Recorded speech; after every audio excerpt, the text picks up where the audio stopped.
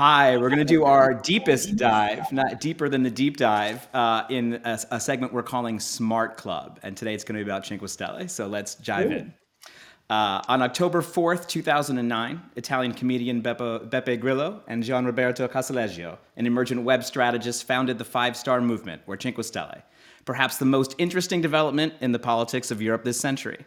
The anti establishment populist group has resisted definition or a proper left right classification, but has turned out to be a rebel force to contend with in Italy, winning municipal, regional, and even national elections, before, of course, a fall. A recent plummet in polls, and the subsequent political crisis engineered by centrist agitator Matteo Renzi against the Conte led government. With us on our first Smart Club panel to discuss the rise and fall of the Cinque Stelle are Paul Gerbado, sociologist and senior lecturer in digital culture and society at King's College London University, and author of an upcoming book, The Great Recoil, Politics After Populism and Pandemic. I see what you did with the P's there. And I think that's coming out in July. And I think you dropped the cover on Twitter. I saw that. Nadia wow. Urbanati, Italian political theorist and professor of political theory at Columbia University in New York, and author of Me the People, How Populism Transforms Democracy, carefully avoiding the alliteration. So, and we respect that as well. And then Rachel Donadio, Paris-based journalist, contributing writer at The Atlantic, and the former Rome bureau chief of the New York Times. And I will say, even before we start this, I have personally worked in my political life in Italy with candidates associated with Cinque Stelle and using their party Oh, apparatus. So I just feel like I should be transparent about that up front. But welcome, y'all. Let's talk, about Cinque Stelle. Like most things, it's a moment in history and it's a movement founded by people. But can we start with the moment?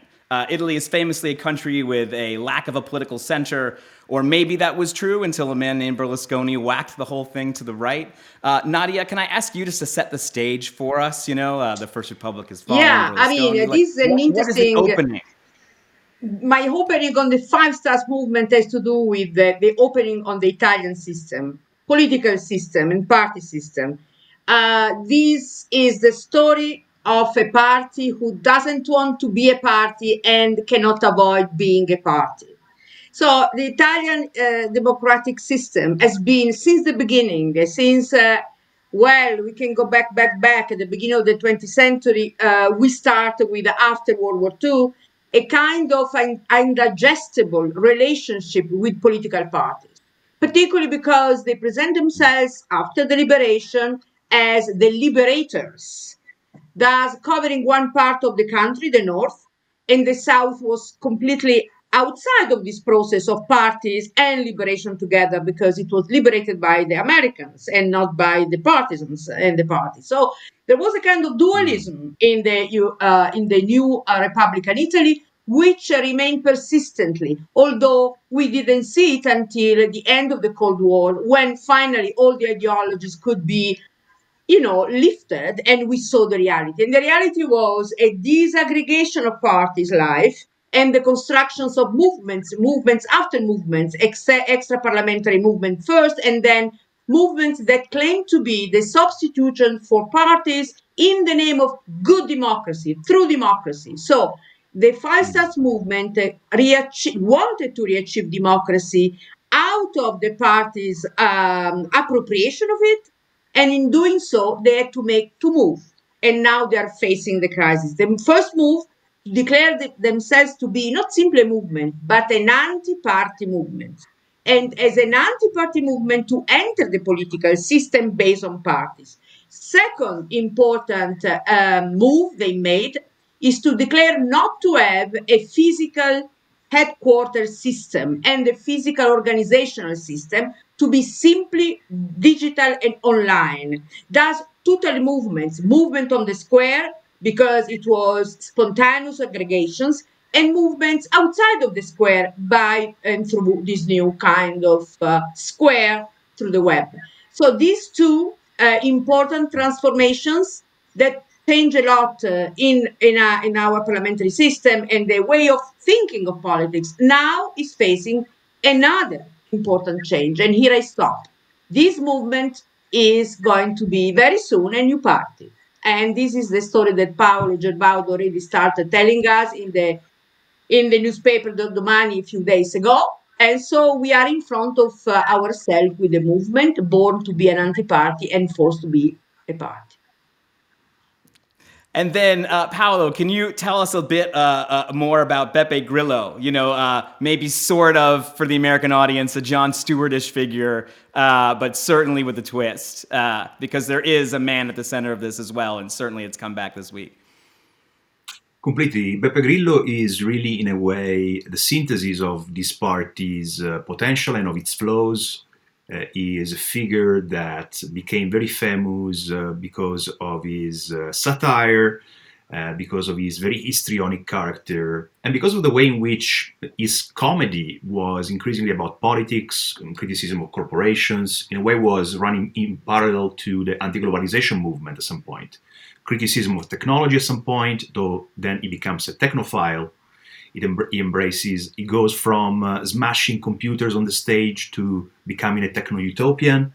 And that's the moment when he meets Casaleggio, this web guru that really becomes instrumental in his success. And in a way, initially, really the public, the groups of people he gathers around him are the people that, the spectators of his shows, right? He's a person who tours Italy all the time with these shows, with these raging attacks against the political class, against corporations, and so on and so forth. But then progressively it broadens this public to other people. So it's not anymore the middle class that goes to these shows, right? And the people like them, but also increasingly people who are really in trouble. I mean, people who are from basically what once upon a time we would have called the working class, right? Or what today people would call the precariat. People who are unemployed, people who are earning very little, people who are very insecure, people who are very precarious. That's a bit, in a way, the kind of miracle, right, that he manages to pull off. I mean, recently he has been in the news for something really sad, and which is basically because he furiously defended his son, who is accused of involvement in gang rape, right? So which is really troubling, and it tells you of how flawed also the movement was, starting from his leader. But I think that all in all, it's a movement that needs to be understood in a complex way, because it is the largest party in Italy, right? I mean, it had 30% in the polls last time around, and to a great extent, it was precisely because it managed to represent people who were not represented by anyone, starting with workers and the poor. Initially, though, and Rachel, especially as an American who was so steeped in working in Italy, you know, throughout some of this time, initially it's a call to action. You know, quite literally, you know, a fuck you movement, fuck you days, come. What is your impression of the people who initially were coming to those? You know, is it the precarious workers who Paolo's talking about? I mean, it's obviously a wide swath of society if it's going to start adding up to 30% a few short years later. Exactly. In the early days, the party was very much a web platform. And I think what we need to understand, what sets this movement apart from other political movements in Italy, is that it had the most developed web infrastructure of any party or movement in Italy. And so people would go to Beppe Grillo's blog, and it would be a place to talk about all kinds of issues, whether local, not in my backyard issues or larger issues, foreign policy issues, a kind of anger and discontent that Grillo was able to capture. Now, the party evolves and develops to the point that it does quite well in the elections in 2013, February 2013. Generally, when a party does well in Italy, it's also because the other parties are doing badly. And so it absorbed a lot of the momentum of some of the, let's say, centrist parties on the right and the left, the PD and Forza Italia at the time, that just were not seen as having a lot of momentum. Forza Italia in 2013 was already on the decline because Berlusconi in 2011 had stepped down, a victim of his bad management of the country's economy during the Euro crisis. The PD, the center-left main Democratic Party, has constantly had multiple identity crises. First, it couldn't figure out where it stood, whether it was the heirs of the Christian Democrats or of the communists. Now it has similar kind of Italian version of the AOC versus Hillary Clinton kind of wings, where it can't decide if it's, like social democrats or progressives. And so because of the confusion in some other parties, the Five Star Movement took that momentum. It did extremely well in the 2018 elections in Italy. And I was in Piazza del Popolo for the Atlantic at the last rally of the Five Star Movement in 2018. And I talked to people, and some were former communists, some were former voters of far-right parties, and so it really absorbed a lot of discontent. But what made it do so well in that election was promising universal basic income and having kind of an ambiguous line about, we want more sovereignty, we don't really like Europe, but we don't really want to leave Europe, but we kind of are upset about it. I mean, it captured a lot of different contradictions, and that is really what caused it to get more than 30% of the vote in 2018. Promising universal basic income, which went over very well in the South, and capturing a lot of free-floating discontent that did not find a clear expression in some of the more mainstream parties. I'll conclude by saying one other thing, which is that while Grillo has remained kind of the soul and the godfather of the party, it is always unclear who is leading this party. And in fact, in technical terms, in 2017, before the 2018 elections, the Five Star Movement was refounded, and the kind of owners of its database of voters, and this will turn out to be important,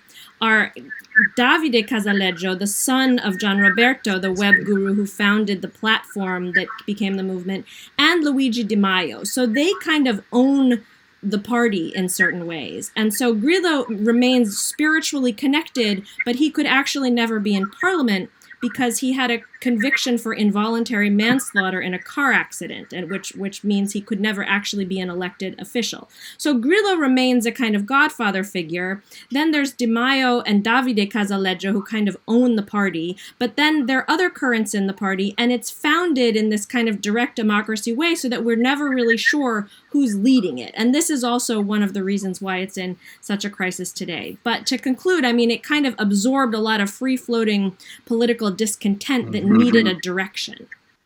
Which everyone wants to do, but so few actually pull off. So Nadia, it occurs to me to wonder how ideologically flexible, to use sort of a slightly dangerous term, do you find the Cinque Stelle, and how does that play out? Let's actually talk about it. Yeah, that is the characteristic of Five Stars Movement since the beginning.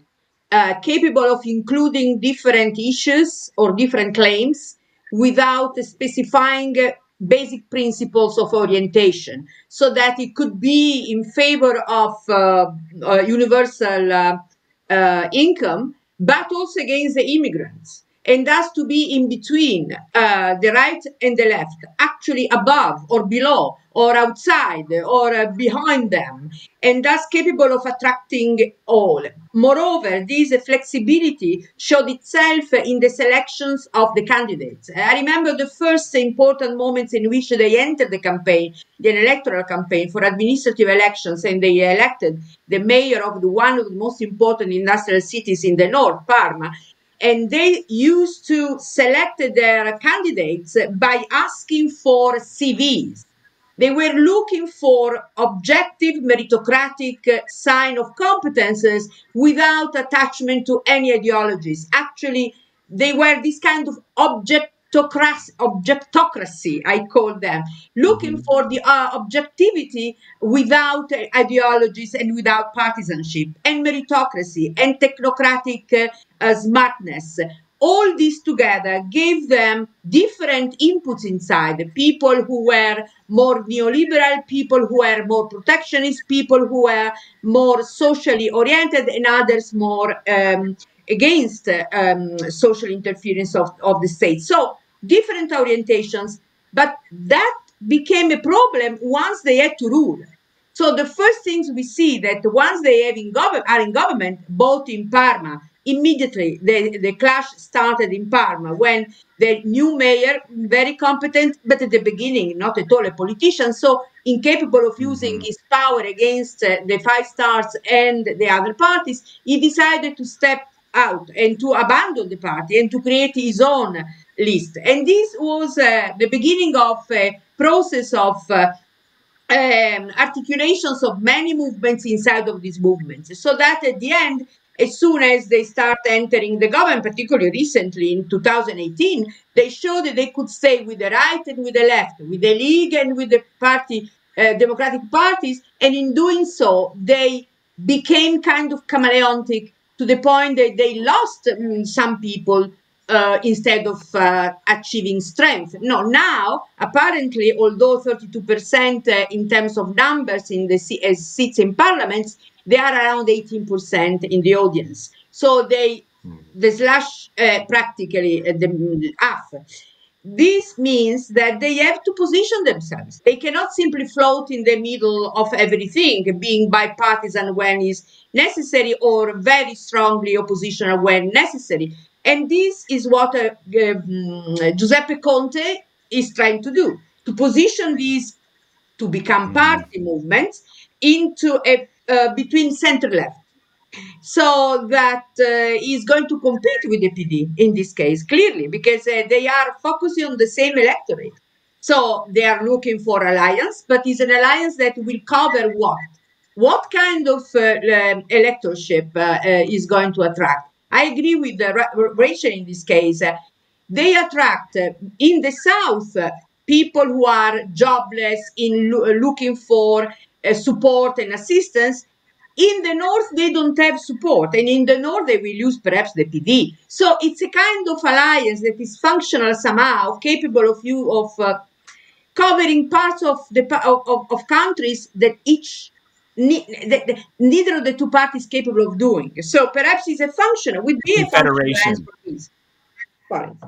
A confederation more than an alliance. I just want to jump in. I mean, you mentioned the term ideologically flexible. I think we need to be careful with the term ideology because I also think we could introduce the term opportunism. I mean, they came into power with this platform that they would only serve a certain number of terms, that they would give a certain amount of their salaries as elected officials to Casaleggio's system that runs the web platform. Many of them haven't done that, and so now there's a lawsuit about money, and they came into power saying we want to be against the system, and now they're in parliament and don't want to leave parliament because they kind of like it there. So there is a certain amount of opportunism, and that also comes through. Luigi Di Maio came into power skeptical of NATO, and now that Draghi is running the government has become much more Atlanticist, and Luigi Di Maio is foreign minister. So there's always been a certain amount of opportunism in Italian politics, not just Italian politics, but so it's really just a question of power and who can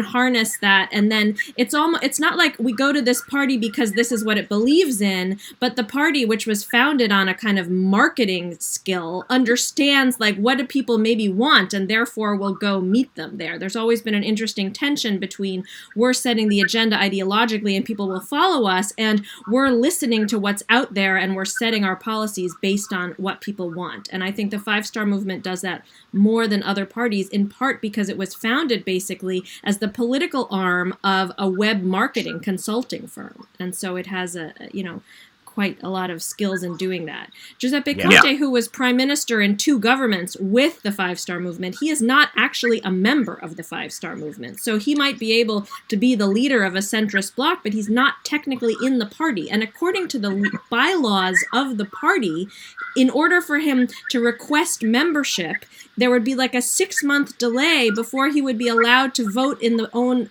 party elections for party leaders, because the way the Five Star Movement works is there's this web platform, Rousseau, and all the members vote to elect the new leader. And so he might not even be able to do that technically. This is a technicality which other parties should be able to overcome, but it does speak to some of the many internal contradictions of this movement.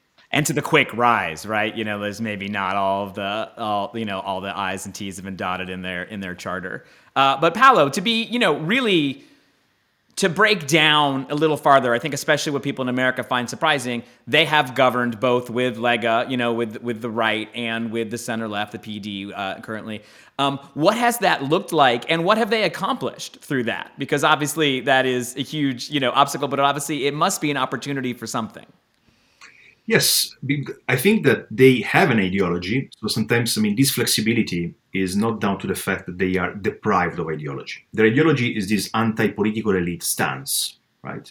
And they voice it not because they hate politics as such, but because many people have grown wary of the political class, because the political class is seen as favoring economic elites, is seen as favoring this discourse that we cannot have the good things, right? Austerity, responsibility, so-called. And this is a discourse that can align both with the left and with the right, which explains why they've been in government with Lega and in government with the Partito Democratico. The first coalition in 2018 came after 1 month and a half of negotiations with Lega, a populist right party. So it was described as the populist coalition because it was the two, in a way, two souls of populism, as it were, that we have been seeing around the world. Right-wing populism and perhaps kind of mild left-wing populism in the case of Five Star reunited, right? But in a context where right-wing populism at the upper end ultimately, because Salvini from the Ministry of Interior started using that as a sort of warship through which to bombard both the left and his own allies, right? Attacking them all the time, taking away from them some motives, including the anti-case motive, and polarizing people more around issues having to do with immigration. Right? So actually, the movement of votes away from the Five Star and towards the right started with the government during the alliance between the Five Star movement and Lega, right? To the point that Salvini felt so emboldened, he thought he could force snap elections. But there was a moment of hubris, the typical moment when politicians think they are stronger than they are, and it completely recoiled upon him spectacularly. And it was also the moment when Conte actually became a politician and not a puppet anymore, in a way. It was quite an extraordinary moment in politics. It really shows, in a way, how politics is really not just a projection of social forces, but a theater of its own where things happen. Because there was this famous debate in the Senate with Salvini next to him and Conte basically treating him a bit as a kind of father treats a stupid son, like, patting him on the back, Matteo, you're a bit crazy and stuff. And it was a complete humiliation for Salvini. And it was a moment where Conte demonstrated he actually had leadership skills. And that people liked him because he was quite a decent person. I mean, someone who was not like the other people, right? So then this coalition with Partito Democratico began, which looked quite interesting because it looked a bit as a sort of recapitulation of social democracy adapted to the conditions of the 21st century. They started talking about minimum wage, which in Italy we don't have. We are the only country in the EU, except for Austria and Sweden, that doesn't have a minimum wage. And salaries in Italy are at the lowest of most OECD countries, most Western European countries. Right? They started really kind of mobilizing interesting moderate social democratic policies. So it looked really, really hopeful. But then we know what happened, right? With these blitz by Renzi, clearly allied with other figures against Conte and this new center-left alliance, which, despite being moderate, right, and Conte is often described as a Christian Democrat of the left, because indeed he is a Christian person with some social values coming from the social teachings of the church, but no more than that. But already that was unacceptable for the Italian establishment, that something like that could exist, right? That minimum, very small gains could be made for the popular classes. It was already too much, right? That's why they toppled him. It's, it's interesting when you look at how they sort of occupying the same space and how Conte sort of, he's talking about him becoming a politician. He really did seem to have this COVID bump, that it sort of spoke towards technocratic competence, these things that are going in. Nadia, what do you think, who gets to inherit the 15% is, I guess, what I'm asking. Is it this new space in the center that speaks towards a squishy gray area between the Contes and the Draghis of the world, or does this space dissolve back into its natural tendencies on the left and the right, where they belong? Some might say. This is precisely the issue today, in my view, because the Conte's project to become the leader of the Five Stars movements and of potentially the coalition with the Democratic Party, because they are constructing the coalition in view of the new elections. The idea is to cover the entire 32 plus and to reach the 40%. So to reconfirm the thickness of both parties and expand a little bit at the expense of the left, of the center. I don't know whether this can be achieved because, but I can think that it is a reasonable project. Why is a reasonable project? You see it from the opposite, because there are so many people against this project, many in the media, many inside of the central right, many within the television talk shows and so on and so forth. So there is a kind of attention to what people don't want. Who are the people who don't want? Those who didn't like Conte, those who are establishment based, and they are somehow they consider this plebeian reconfiguration of the coalition politics in Italy. They don't like. They don't like the Five Stars movement. The Five Stars movement for the establishment is plebs, and they don't, and they dislike radically. So what this want in moment this they want to is to avoid, to prevent this coalition, and thus there is a bombing every day, attacking on this possibility by destroying the legitimacy of the Five Stars. Now, of course, Grillo gives them a great opportunity to score because he's in a very bad moment. Now, this means that in the future, in my view, in the future, it will be very interesting to see constructions of this alliance between the PD and the Five Stars movement. And in my view, it is a well-grounded alliance. Many people want it, although not the people who define and decide over the opinion. So there is a split in this country between opinion makers and people outside. Very truly, I mean, you can taste it. You can feel it when you are here. Rachel, you look like you want to jump in on that. I mean, I think it's a really interesting point. Remember that after the 2018 elections, when Renzi was still leading the PD, See, there's the magic name. Yeah, like, you know. Yeah. Yes. Right, his party did historically badly, but he still wouldn't step down as party leader.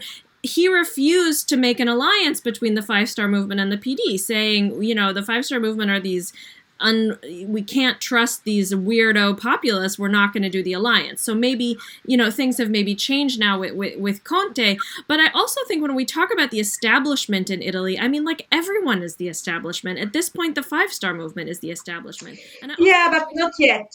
Not yet. Not yet. All right. Well, they're fans of the Five Star Movement in some elements of the media in Italy, and I think the connection between the mainstream media and the political parties is one that's very important in Italy, more maybe than in other countries, where even though, like, print newspapers, which have plummeting newsstand sales, like, people are not reading these, but they're still important, also the televisions, and so who is promoting what agenda in the mainstream media, television, newspapers is important. But as we see, both the Lega and the Five Star Movement have done extremely well communicating through social media and the internet. And if I have one regret in my years as Rome bureau chief of the New York Times between 2008 and 2013, it's that I don't feel like I took the web seriously enough, because I was kind of talking to the establishment, like, well, that's what the establishment says, and I do think there is a kind of sentiment that the Five Star Movement taps into, but there is also, you know, I think that the more historic political parties have not been able to adapt in a certain way. I'm never entirely clear where the pure politics and personalities end and where the ideological battles begin. So I don't know if the establishment that Nadia is talking about is pushing against Conte and against Oh, yeah. a five-star Oh, yeah. Conte alliance This is clear. because of his views or the views of the party, or because they just think like this guy's incompetent. I mean, the whole behind the scenes of the like Draghi coming in, the establishment line is like, we can't trust these people with the bailout, with the recovery funds, right? May I give you an example? May I give an example? Just one. One of the reasons why all my friends in the news, particularly the newspapers, Huffington and people in the Repubblica and La Stampa, they were upset with the government and Conte, truly upset. Why? One of the reasons, the most important, because his PR, public relation and he was a member, he was an actor coming from the Big Brother reality show, and they were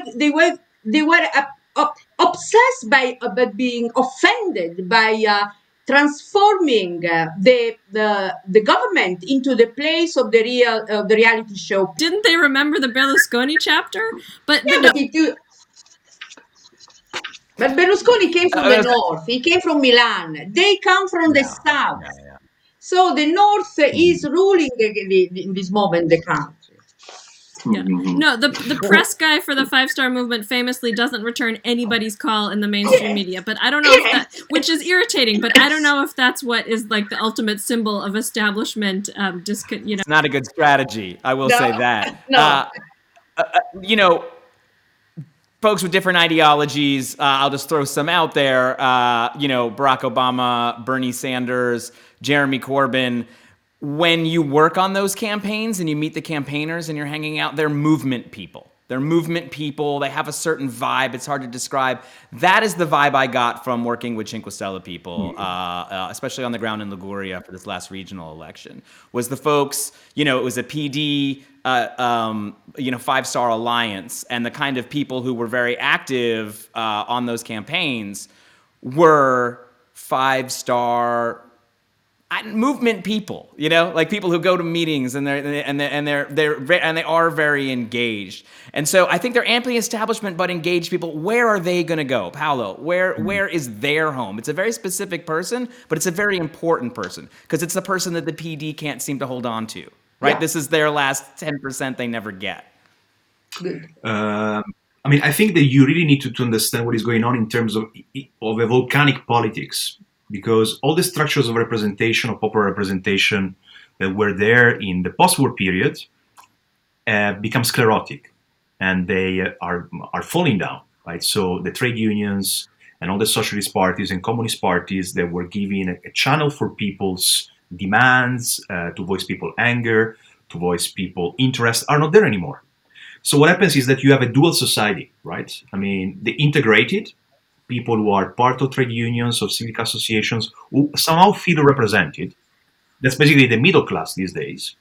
And then you have a growing section of the population that doesn't fit anywhere. Right?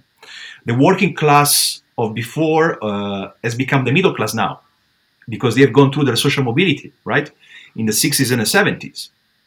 And that's the PD, which is now the party of pensioners and civil servants, fundamentally. These are the figures that are the most important ones. But then you have these huge ocean of people that are not represented by anyone, and it's like a geyser that whenever it finds a hole, whenever it finds a channel, it will use it for however flowed it is, right? It doesn't matter how flowed it is. The most unlikely vessel, if there is an opening in the system, it will exploit that opening. Much as it happened with Corbyn, right? That it surprised anyone. How the hell did this happen? This was impossible.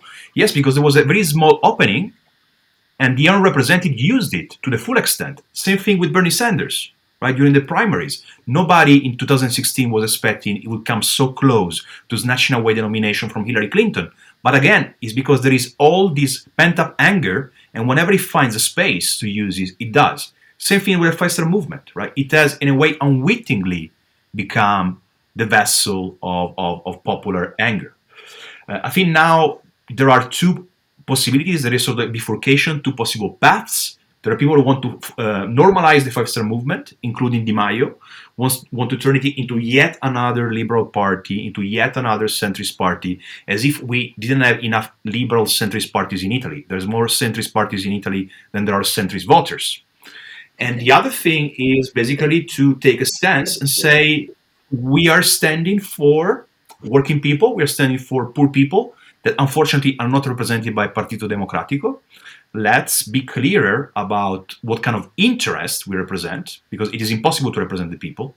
You always represent a section of the people. And let's be clear about it, and let's connect our demand for democracy, which is fundamental, with a demand to represent the rights of those who are not economically represented now in the system.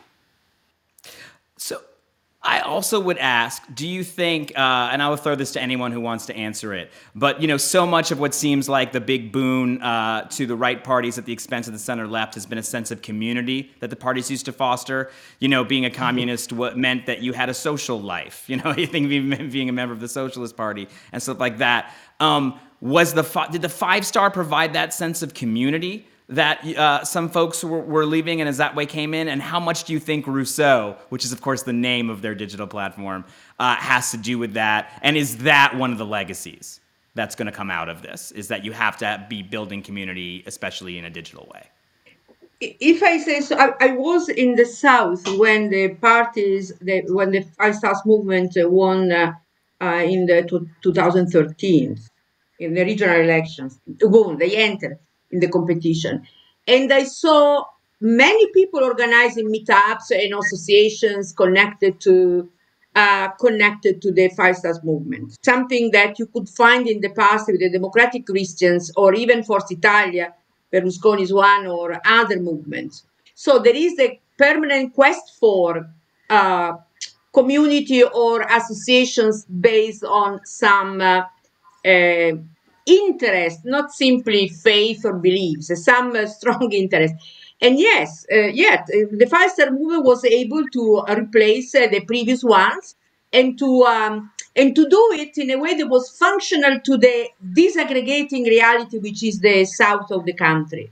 They replaced practically what after World War II was the qualunquismo, the uomo qualunque movement. It was an anti-party movement collecting people, transforming the parliament as they want to by abolishing elections and substituting elections with the lottery. That was 45. So, and they had in the South still today this sense of anti-party, which is a form of community. Is we versus them. Is we versus North, those who are inside, those who are always fortunate. There is a sense of resentment plus revenge. Resentment plus revenge. And this is connected to the sense of community that you were looking for. Yeah. In this, I think the Five Star movement and the Yellow Vest movement in France actually share many things in common. And the difference, I was saying this to Nadia earlier, one of the differences between Italy and France is that in Italy, the political opposition is in parliament, like the Five Star movement. And in France, it's like on the street, the Yellow Vest movement, which is a similar kind of volatile anti-party, anti-establishment sentiment, mobilizes through the web and kind of wants to hang out together like at roundabouts and, be together. And I think that that's something very important that the Five Star movement has captured, which certainly the PD has lost. Like the PD is like a kind of intellectual thinking, disconnected from the on-the-ground reality, unfortunately, party. But I also think that, as you mentioned, Rousseau, the digital platform, that is really important. I mean, who controls the data might control the party, or who. And I think that is an important question for the legacy. And I also think it's something that other parties have looked to. The Brexiteers went to visit the Five Star movement to visit Casaleggio to find out, how does this platform work? How have you been able to kind of figure out how to, harness discontent into kind of political action? And that net roots and that digital thinking and platform is important. And I think that will last. But very few people participate. The South is very disconnected. It's not very connected with the web. and how can they get along? Because it's, how many people participate in the voting in the referendum? They have many referendums, 40,000. 40,000 Yeah. of participation. So it's not so much participation through the web, which is a scam sometimes, because It's a bit of a when they myth. want people to vote in favor of what they want, they frame the question in a way that you vote yes by voting no. This is what they do. It's Yeah, and certainly referendums are notoriously, one of the least democratic things that you can do. I mean, look, in that way, it's sort of super effective. I mean, Paolo, I would ask you. I mean, do you see other parties? Obviously, everyone, as has been said, was super curious and what's going on with this 5 stars and kind of yeah. taking them apart. Who do you see now emerging as maybe the international inheritors of this movement, besides the yellow vests on the streets of Paris? Yeah, because I think you need to give it to them, to the 5 star, that have been very innovative, very. Internationally. Yes, I mean, there's many other parties that have followed on the 5 star footsteps, implicitly or explicitly. I think that there is a gamut of left populist party, though again, like defining 5 star as left is very difficult. One could in terms of class background and socioeconomic issues, but obviously there's Podemos in Spain, right, which also has a participatory platform. There's La France Insoumise in France, of Jean-Luc Mélenchon. What is very interesting now in Britain, I don't know if you've heard about the Northern Independence Party, which is a party that started a bit Yes. I like know a them, joke, like an internet meme, because it advocates independence of Northumbria, which was a Saxon They're kingdom coming on next week, actually. Yeah. in the 10th century. And it's super interesting, I find. I mean, now they actually are contesting an election, by election in Hartlepool. But what is really interesting is they describe themselves as democratic socialists, right? I mean, in terms of along the lines of Corbyn and Sanders. But what is interesting, what they said, is that if we go around and say we are socialist or democratic socialist, nobody listen to us. If we say we stand for the independence of a territory, so we say basically we're populist, territorial populist in a way. Suddenly, everyone like listen. What is going on here? Which I think is quite interesting. So that is another example of digital party, and I think there's Razem in Poland. Actually, there's plenty of formations now that are using a bit this new template. Which expresses also, I mean, I think a key element there is distrust of party structures and of political structures as a cartel. This idea of Richard Katz and Peter Mayer. That politics and society has become like a cartel, right? Like economic cartels controlling prices, controlling supply. This is what Nadia was saying about the media, right? The media have become cartels. They've always been, but they become more so recently, right? They are controlling supply of information. Yeah. That is why suddenly everybody's surprised when this party scores those results in the election. Guess what? Because the people who were supposed to inform us are instead there to prevent people being informed and people actually knowing what is going on. The same thing applies to parties. Parties these days are there to a great extent not to represent people, but to control people. They are representing the state among the people rather than representing people in the state. So this is a general pathology of society, this cartelization of everything. Parties, cultural system, media, social organization, and so on and so forth, which inevitably leads to these mercurial and kind of magmatic formations to emerge and use any tool they have. Really, anything that works can be used as a vessel for this popular mobilization. But the 5-star movement and the Lega it had television, which was important, but the 5-star movement did well without having, mainstream media support to a certain extent. You could argue, I mean, we could get into really technical debates about who owns the media in Italy, but I think that when you use the term cartel, you could also use the term like interest groups and things like that. Cartel. Interest groups. And as a member of the media, I feel like it's not always like thuggish and antagonistic. And the fact that these parties have done well, they've done well in spite of some of the mainstream media. So, I mean, I just want to call you on that word. I would like to add to And Rachel, this. do you think? Oh, sorry, Nadia, go ahead. No, Nadia, go ahead, please. No, Right. this is important what she said, because we are no longer in the Habermasian public sphere in which there is a plurality of quasi-anarchical society developing associations and medias freely. Here we have medias that are owned by corporations they have many interests vested inside of the parliament and the government.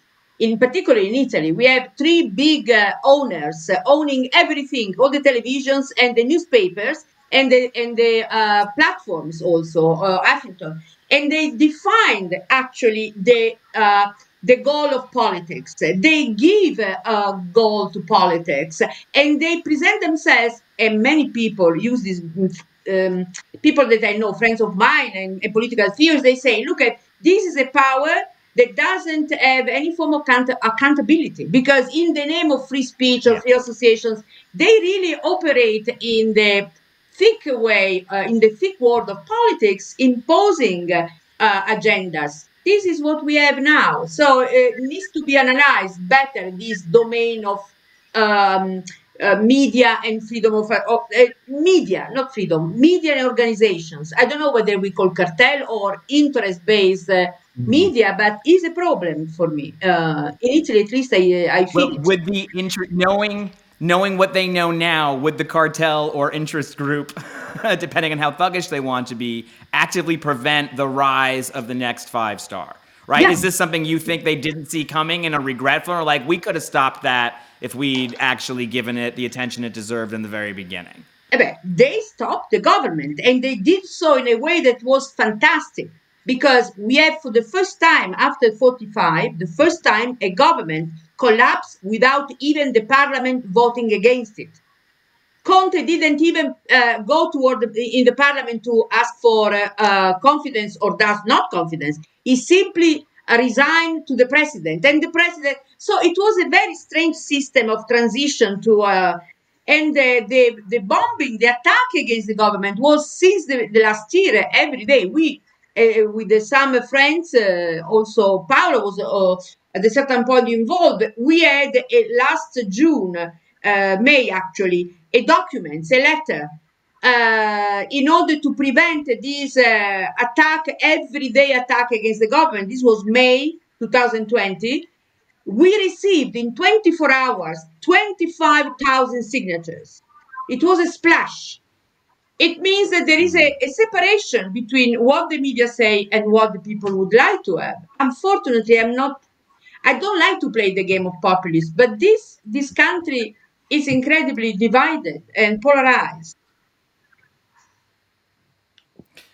I mean, Paolo, what would you say about that? Does this represent a kind of victory of the elites that's going to fuel the next, I mean, it's amazing wave because of anti? yeah, it's amazing because Nadia is very critical of populism, and rightly so. But it tells you that the situation is now beyond a point where really also you need to give it right to certain populist forces for what they stand there to represent.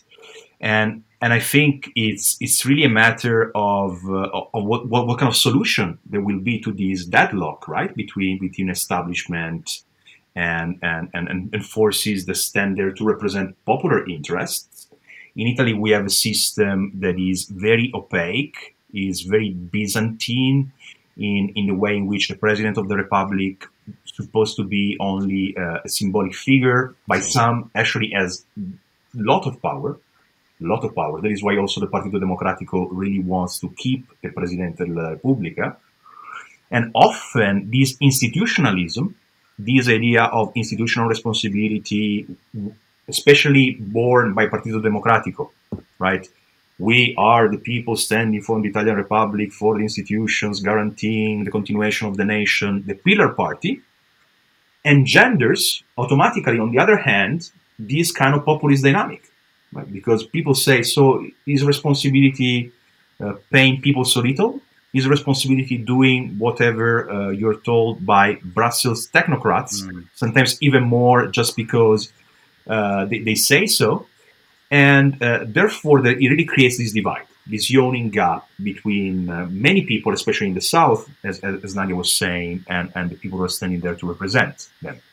I think that now a lot will depend on what Conte does. If Conte manages to refound the movement, right? In May, the Five Star Movement will have a new assembly.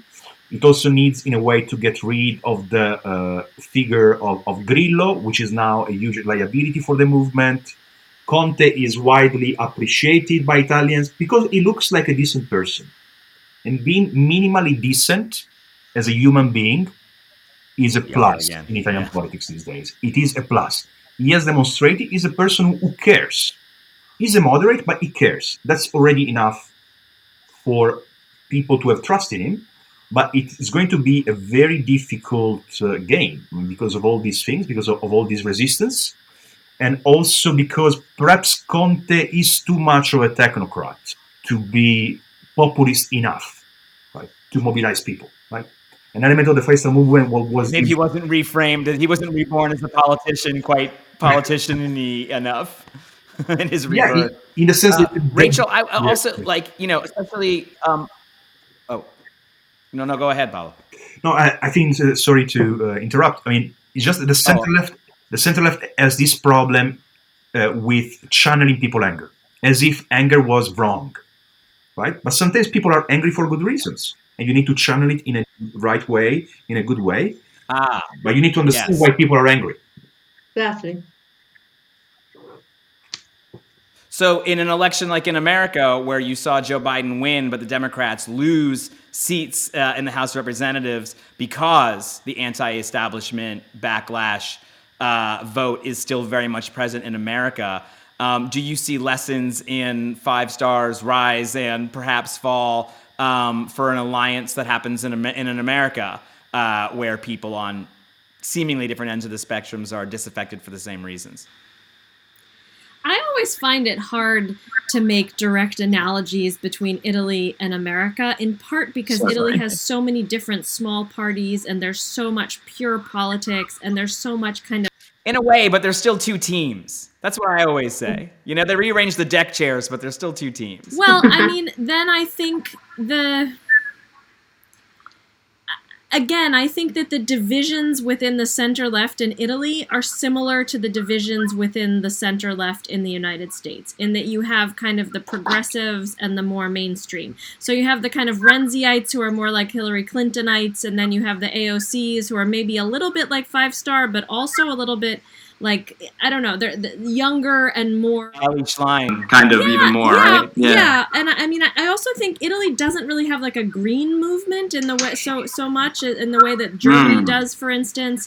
And so, I mean, I think that generationally, I'm curious how young people will vote. I mean, in France, we found that a lot of young people are actually voting for the far right. They're actually supporting the far right. In Italy, maybe I think, you asked about lessons from the U.S. election. I mean, there isn't like the kind of centrist establishment figure, like Biden-like figure. There's Draghi, who's running the country, but he's a technocrat. And I actually think that the most brilliant politician is the most despised and despicable in certain ways, and that's Renzi.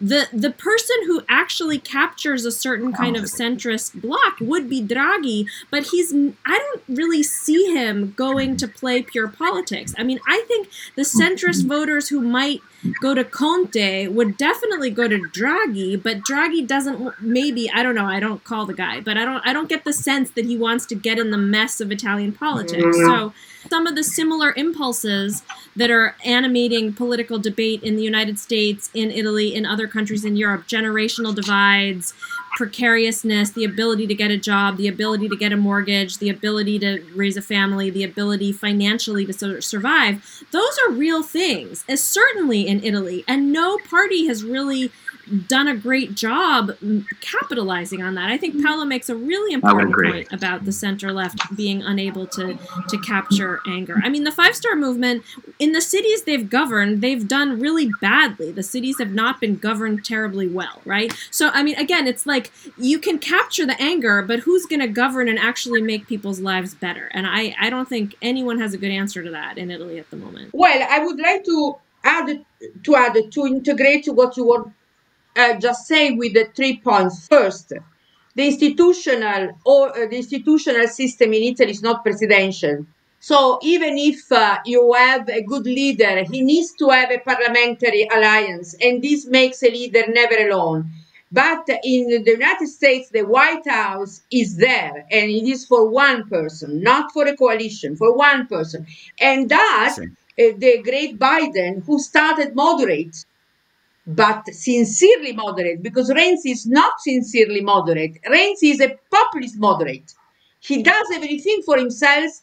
He has a very, King Mida kind of disposition toward power, money, and presence. Doesn't have any kind of ideas. At least the moderate Biden had strong ideas. And the moderate understood that in order to take away support from Trump, a future Trumpist also, he had to be radical. He had to take a radical change. This is what we don't have in Italy. In Italy, people are scared of being radical in their choice because they expose themselves. And in this climate of alliance and parliamentary, nobody wants to be disclaimed by others. So you need cooperation, collaboration, compromise, and thus you don't want to be radical. As the great Kelsen used to say, if you want to destroy radicalism, you create a parliamentary system. This is what we do today. I mean, this is clear. What is important then, the other element of that, this is relevant in my view, is Europe. Because to be in the European Union, beginning with the 90s, it means that this technocratic way of solving problem solving to technocracy, this infiltrated in all member states. Many member states now assume the mental habit of solving problem through technicalities without looking for party oppositions or ideological or right and left or whatever. So there is the sense, as Rosanne Ballon said, the only way that in Europe we feel that we can destroy or defeat populism is by deflating political competition or deflating the oppositional moments and expanding the non-political decision-making sectors. This is what we do. So in some sense, there are two ways to exit populism, perhaps. The American way, a strong alternation kind of relationship of power, one against the other one, but always politics. In Europe, is more a way out of conglomeration of many interests under a kind of moderate technocrat or leader kind of, not more bipartisan than partisan. Seems to be. Paula, I'll give you the last word because we're coming up on it. But do you think the answer is, they say famously, trust is lost in buckets and gained in drops. And obviously that's sort of a problem with the people who we're trying to get. I mean, is the answer social democracy, except nobody trusts anyone to deliver it to them properly? Or is it not that simple? I think social democracy is coming back big time. And partly what Biden is doing, lurching to the left, like veering to the left, is really positive. I mean, I criticized Biden a lot during the primaries, but I think one need to give to him that he's doing positive things, and these are things that are very hopeful because nobody really wants to bet on collapse and after collapse, whatever the socialist paradise. I think we really need things that are practical, that are pragmatic, that solve people's problems. But you need to recognize now that if someone today stands in a situation like Italy for policies only, right, it doesn't capture something there in the public imagination. And this thing in the public imagination is the problem of democracy. We cannot have the nice things because there are people there who are preventing us from having the nice things. It's not just a chance, right? It's not just a random thing. So the crucial problem and the slogan of the popular forces should be democracy. Because if all this is happening, it's because we don't have democracy. They call it democracy, but it is not, right? As the Indignados say. Which doesn't mean that we need direct democracy, but we need ultimately a real representative democracy, at the very least. Because now this democracy is not representing many people's interests. It is representing a lot of people's interests. The center is representing the certain interest in double, triple, fourfold fashion. But there are many people who are outside of representation, and if those people are kept outside, then monsters are born from that exclusion. I love that as a way to end. Thank you so much, Paolo, Thank Rachel, you. and Nadia, for being here with us. I hope you'll come back when we talk about other things that are Yes, adjacent yes, to this. yes. Thank you. And next week, we're going to look at the Latin American pink wave that Oh. appears to not be manifesting as we thought it might be. So see you then. Amazing. See you. See you. Bye-bye. La imagen por la cual vale la pena arriesgar la vida, sacrificarse hasta la muerte en los campos de batalla de todos los continentes del mundo. Comite, comitato, comitiet, comiteto, corul, comite, we young we, submiti, we committee.